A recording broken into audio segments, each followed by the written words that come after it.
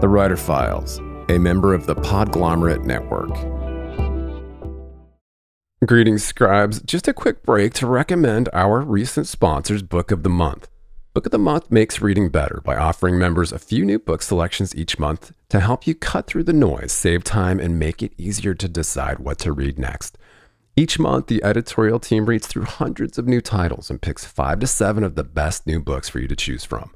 All of these books are good, so you really can't go wrong. Book of the Month helps readers like you and I find books that we wouldn't normally discover on our own. The cool part is the selections largely focus on new and upcoming authors in multiple genres. Book of the Month also recently launched curated audiobooks, so members can get a hardcover or an audiobook each month, which you can then download and listen to right in the app. This month, I chose A Little Supernatural Fare in Murder Road by New York Times bestselling author Simone St. James, described as the story of a young couple that find themselves haunted by a string of gruesome murders committed along an old deserted road in this terrifying new novel. Just go to bookofthemonth.com to pick your first book and join Book of the Month. That's bookofthemonth.com, and for a limited time, you can join and get that first book for just $9.99 with the code CHIRP. That's CHIRP. Enjoy. Dreaming of a better sleep? Tossing and turning is not your destiny. And Ollie is here to help. Ollie invites you to sink into sweet, sweet slumber to improve your mental and physical health and overall wellness. More than just melatonin, Ollie's ingredients help you unwind your mind for a delightfully dreamy drift off. Sleep is on the way at Ollie.com. That's OLLY.com.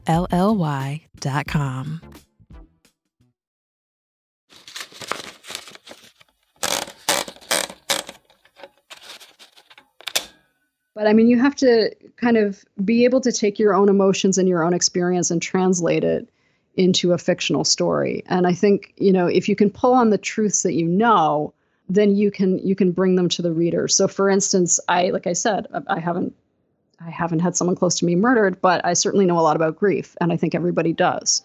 So for me, that was a way into the story. This story opened up a lot during the Me Too moment because I started looking back at my past relationships, as I think a lot of people did, and started looking at which relationships were possibly, imbalanced.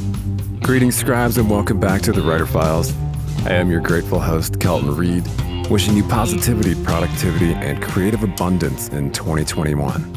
Kicking off the new year, internationally best-selling thriller writer Emily Schultz spoke with me about recollections of coming of age as a Gen Xer, her creative process in multiple mediums, and how to funnel emotion onto the page. Emily's the co-founder of the literary magazine Joyland and is the author of The Blondes, an international bestseller named Best Book of 2015 by NPR, Bookpage, and Kirkus Reviews. Her latest novel is Little Threats, described as a taut whodunit and a haunting snapshot of the effects of a violent crime, and tells the story of a woman who served 15 years in prison for murder, and now it's time to find out if she's guilty. The book was named an Apple Books Best of November 2020 pick, and Booklist wrote, fans of Tana French, Kimberly Bell, and Orange is the New Black will fall under this book's spell. Emily's writing has appeared in Elle, Slate, Vice, Hazlitt, Prairie Schooner, and many others. She's also a producer at the indie media company Heroic Collective and recently released a complimentary podcast adaptation of The Blondes. And stay tuned for a clip from the Little Threats audiobook at the break, excerpted courtesy of Penguin Random House Audio, read by Dylan Moore and Ariadne Myers. In this file, Emily and I discussed the influential literary magazine she helped co-found, how to get an accidental blurb from Stephen King, the pandemic's effect on the author's creative process, how to pull on the truths you know and bring them to your readers, and what to do when you don't have access to resources as a writer. Stay safe and stay sane out there. We'll see you on the other side. And if you're a fan of The Writer Files, please click subscribe to automatically see new interviews as soon as they're published, and leave us a rating or a review on Apple Podcasts to help other writers find us. Okay, we are back on The Writer Files, and I am thrilled to have a special guest today. I have author Emily Schultz. Thank you so much for taking the time today. I know you were a busy lady doing all the things for the new one, But yeah, how are you surviving there? You're in New York, yeah? Yeah, I'm in Brooklyn. It's a beautiful day, but I'm happy to be on the show. It's great to talk to you. Oh, we appreciate your time and for sharing some things with us today. But yeah, let's turn back the clock a little bit and just talk kind of about your superhero origin story, as we do with most writers.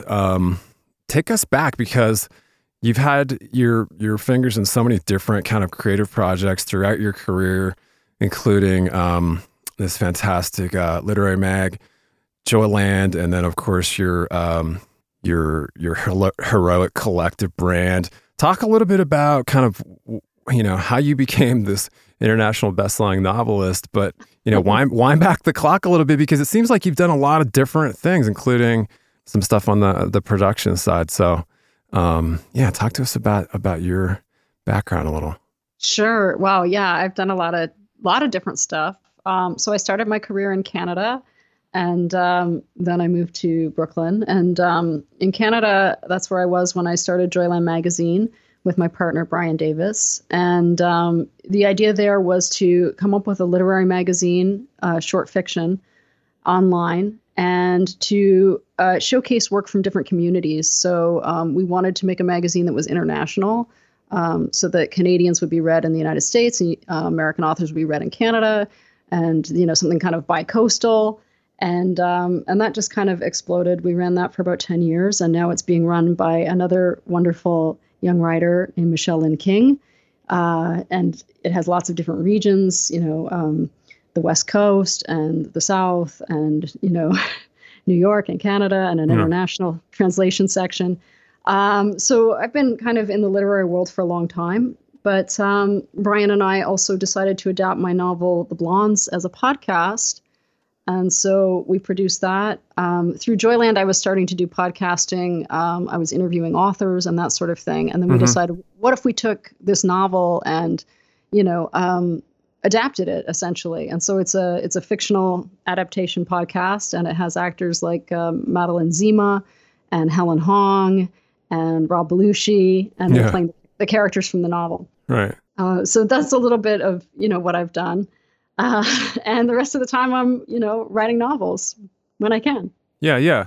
It's pretty fascinating, what you took from the Blondes. And obviously it's not the Blondes podcast is not, it's set kind of, after the original, right? So it's kind of almost like a little bit, almost like a sequel.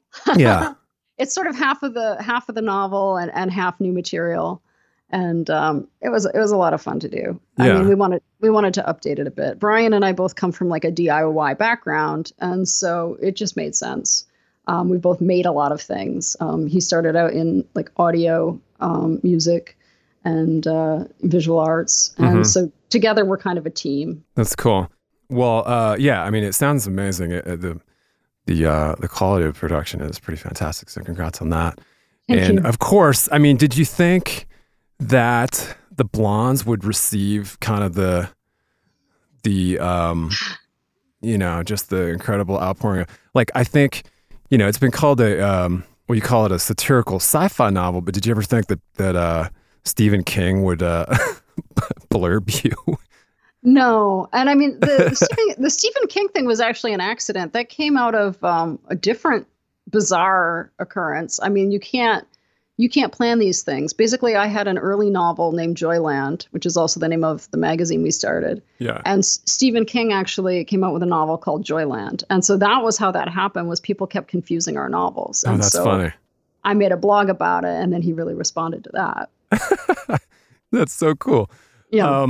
Yeah. So that one was a huge success. And of course, the new one, which we're going to talk about, Little Threats, literally just came out. I think today is the birth of your baby. It is. So we're very lucky to have you. But it's been called A Tot Whodunit, and a haunting snapshot of the effects of violent crime. But talk a little bit about, switching gears. Obviously, it's a little bit different for you, but also kind of showcases more of your talent. So talk about the writing of Little Threats and kind of the difference between the two. Yeah, I think Little Threats and The Blondes are similar in some ways because they're both about young women. And The Blondes, it's a young woman moving through a pandemic and a crisis, a global crisis. In the new one, it's about a young woman who's being released from prison for a crime that she doesn't know whether she committed it. But both books have similarities in that they both are about young women. They're both about female friendship. They're both about kind of the power struggles and conflicts that women have with each other. Both books start with hair. In this one, Kennedy, the main character, finds her friend Haley dead in the woods, and she winds up snipping a bit of her hair to take away. And that's what connects her to the crime. And so I kind of liked that I have that little wink back to my book, which was about, a pandemic that had to do with women's hair. So I like it. Yeah. Little Easter eggs there. But yeah, I mean, talk a little bit about the time frame there of the kind of the grunge era and like any influences you had in writing the book. I mean, it must reflect some of your personal experiences. Oh, sure. So, I mean, this novel, the crime takes place in 1993. That's when the murder occurs. And then we skip ahead to 2008 when she's being released from prison. And I really did want to look back at the grunge era. I mean, I'm Gen X. I came of age at the same time as these characters, possibly even a couple of years ahead of them. But it was fun to go back and revisit the music, but also to look at what these things meant to us as young people. And then now as an adult, and we've moved on so significantly in terms of there've been so much cultural and social change since that time. And so I did kind of want to look at what did the 90s mean? It was this time of, people were extremely politically active. And at the same time, there was a lot of, subversion and a lot of anger in the culture, very much a lot of posturing, and a lot of pretending one doesn't care in the just thrown together look of that right. time period. And then to come back and touch down with these characters when they're in their 30s and just see who they are. That was something I really wanted to look at, as well as just to kind of think about how much changes within a 15-year period. In the novel, we have the death of Cobain, which was such a moment for people. And then we rejoin as President Obama is being elected, is really when we come back to their story. So just the sort of shifting, and also what it meant in terms of crime. When you go back to a time where you were just starting to have DNA testing and people didn't quite understand. They didn't really get it. You know what I mean? Right. And we didn't have cameras everywhere, and we didn't have the kind of digital imprint that we have today. So if you're going to write a crime novel with a crime set in 1993, it means something very different than, a crime that you would put in a novel today, and how they might go about solving that or figuring out what really happened. Yeah. Interesting. So that brings me to, I want to dig into your process a little bit, but talk about kind of now, obviously from the Blondes to Little Threats, a little bit of a pivot, but talk about like what's on the horizon for you creatively. Are you working on another novel, or do you have your hands in a lot of different things still? I do have my hands in a lot of different things. So I'm working on a new novel, but it's early days. It also has a memory focus. In this novel, in Little Threats, Kennedy is not quite sure what happened because she doesn't remember that night because she was high. And in the new one, I'm going to touch down with a woman who's been in possibly an accident, or possibly someone tried to hurt her. And she's trying to repiece what may have happened. And her friends are helping her remember by having a party for her where they kind of lend her their memories. So that's the new one. But I'm also working on another podcast with my partner, Brian. Podcasting is a lot of fun. And The Blondes was sold and translated into French. A company in France called Sibel picked it up. And so I'm enjoying continuing to do that kind of work. And, it's a juggle, but I love it. That's cool.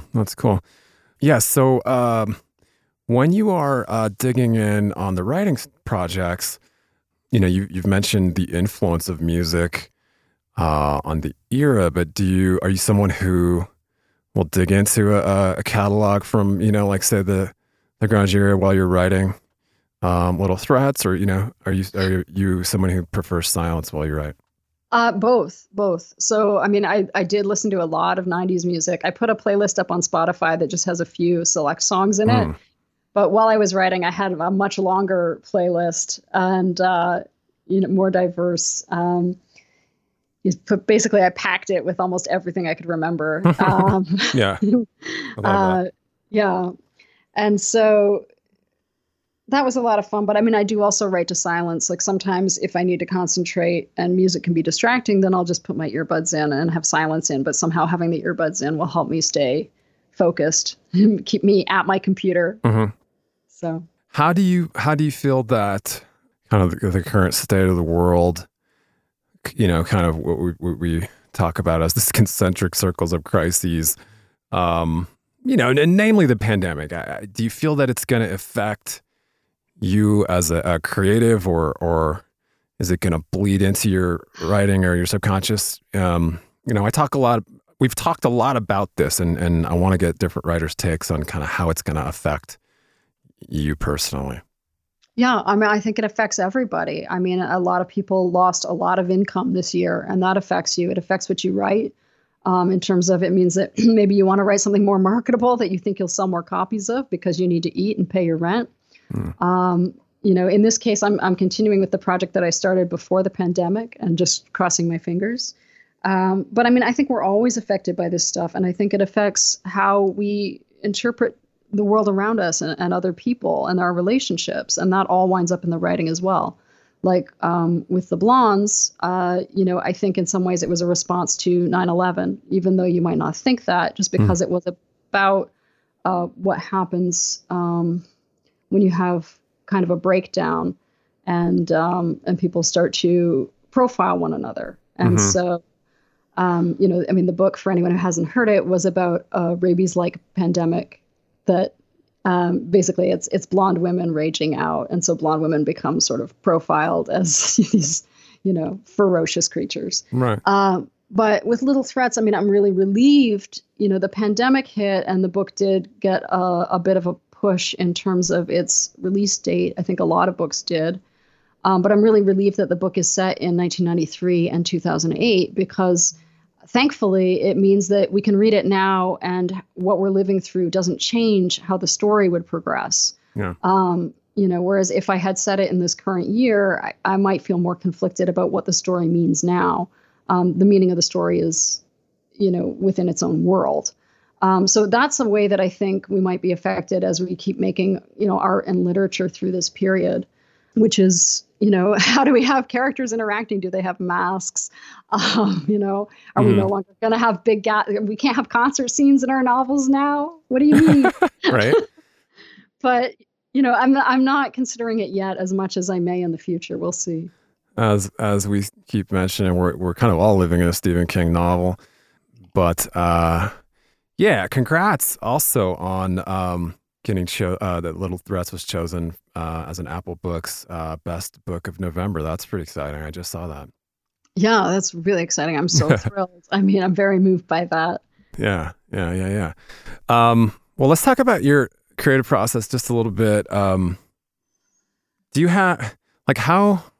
As somebody who's doing a lot of different things and working in a lot of different mediums, how do you personally kind of define creativity, and or do you have any creative muses at the moment?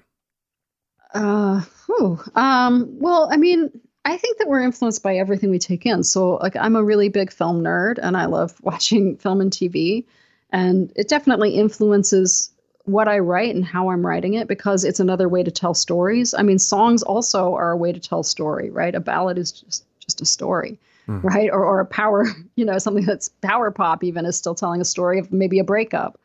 But as well, they're exploring mood and tone. And so I really do like to just constantly be taking in different media. What do you think? What do you think makes a writer great? What do you think really makes writing jump off the page these days? Well, I think that you have to be willing to just go into yourself really deeply. So everything that I put in is fiction. I didn't have a best friend who was murdered. I'm not a twin. I have twins in my family. I have a lot of friends who are twins, so I know a little bit about the twin relationship, and I can express that in the novel.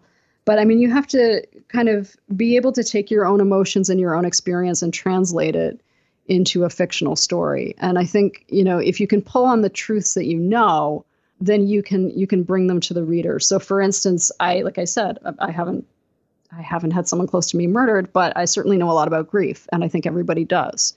So for me, that was a way into the story. This story opened up a lot during the Me Too moment because I started looking back at my past relationships, as I think a lot of people did, and started looking at which relationships were possibly, imbalanced.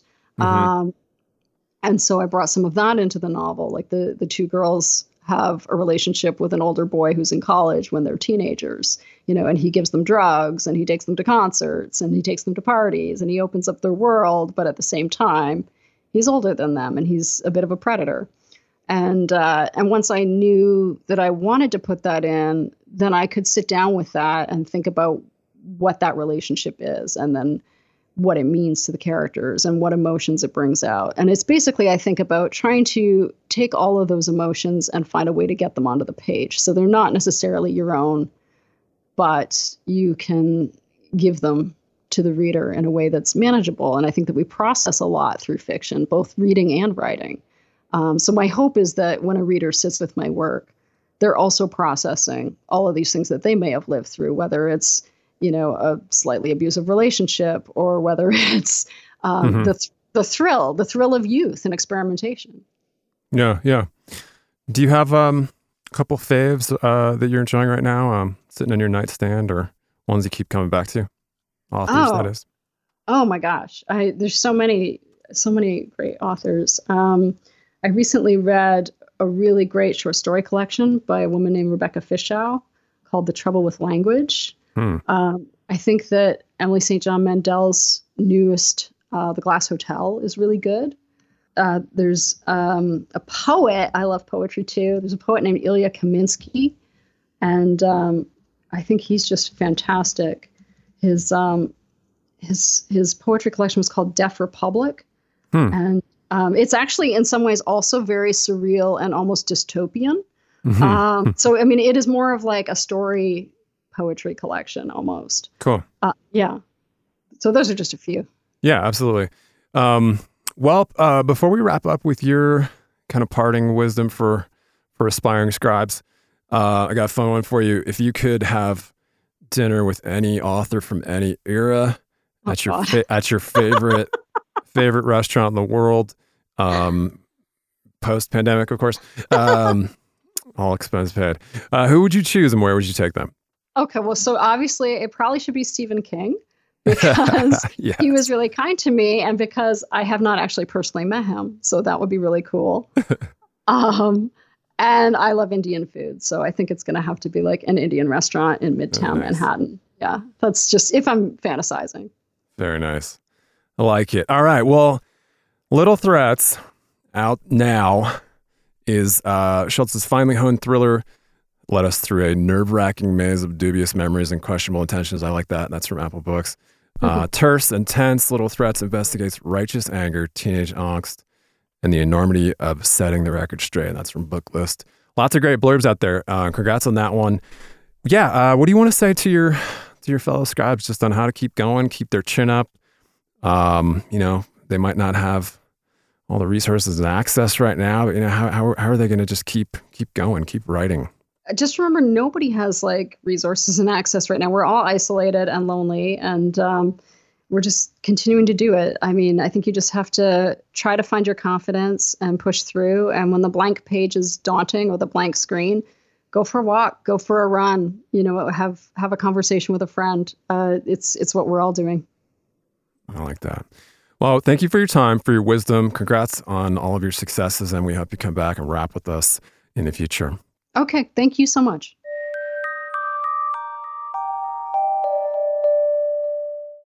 Kennedy rode with her father for an hour with the flowers he'd brought clutched against her chest, breathing in, smelling them. She had been surprised when she saw that Jerry had laid an old jacket of hers from the closet across the front seat. It had a cluster of round pins still clinging to the lapel. One for the band The Smiths, an AIDS awareness button, and one that she knew had made Lane and Jerry glare with worry. No means no. She pulled the jacket around her more than put it on.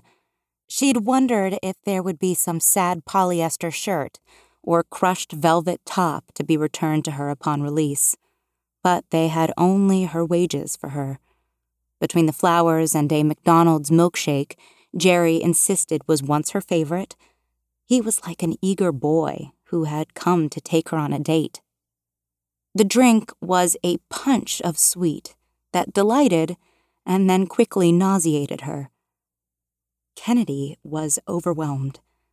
The smell of the daisies, the world flying past her beyond the window, it was all starting to seem like a trip. The point where the cresting acid would make the banal world beautiful. She gripped the inside of the car door with one hand. It was dizzying. Jerry drove fast and talked fast. "I'm sorry Carter didn't come. I'm sure she'll be at the house." But Kennedy said nothing. She didn't feel like speaking. She just wanted to breathe in the delicate air. Jerry tapped some buttons on the BMW console and connected a call. Kennedy listened to the ringing, an ordinary thing that seemed alien to her, coming as it did from within a car. After the ringing, her sister's recorded voice came out of the speakers. "You've reached Carter Randall. I can't pick up." Then silence. "Carter, it's me. I'm out," Kennedy said to the windshield of the car when Jerry nodded at her. "Give us a damn call, how about it?" Jerry exclaimed. Carter Randall. Kennedy had almost forgotten she still went by it. Carter had discarded their surname, Wynne, years ago, like a baby doll dress. At the height of the media coverage, it made sense to all of them for Carter to hide under their mother's name. No one in her family had thought any of this would be permanent. It would right itself, like any other record skip in suburban life. No more serious than a possum in the garage, a quiet separation, or a DUI. Her dad was a lawyer, after all. He had told Kennedy all the charges would be dropped. He had told her the defense attorneys were looking into the possibility that the crime was connected to the Colonial Parkway murders, a string of Lover's Lane murders a few years before that had never been solved. I-64 ran practically past the woods, he'd argued, and these victims were all young people, too. A year after Kennedy went to jail, Carter had brought in a page from Spin magazine showing Trent Reznor wearing a homemade Free Kennedy Win shirt during his Richmond concert. It was a rush, and for a minute Kennedy felt free from the not knowing, all the thoughts of, did I do this? But ultimately it only put murder groupies onto her family, people who clipped things from newspapers or, a few years later, found case details online. Those fans dubbed her Dead Kennedy, just like the kids in high school had done. Carter tried not to tell her about the emails and phone calls that still sometimes made their way through filters. Men wanting to get in touch with Kennedy. Others telling Carter, "You'll do," because of their resemblance. Carter had once been a mathlete and won scholarships to drama summer intensives. But Kennedy had attended more college inside of a prison than Carter had managed to outside of one. She often wondered what Carter might have been without her as a twin. There was a faint scent of perfume on the collar of the shapeless black dress Carter had chosen for her, which Jerry had brought to the prison. Kennedy wondered if she'd tried it on. She noticed that Jerry took a different exit from the highway, one she didn't remember. It meant they didn't have to drive down Smoke Line, past the woods. Thanks so much for joining us for this episode of The Writer Files. And if you enjoy the podcast, please subscribe to the show. and leave us a rating or a review to help other writers out there find us. You can always leave a comment or a question and visit the entire archives at writerfiles.fm, and you can chat with me on Twitter at Kelton Reed. Cheers. Talk to you next week.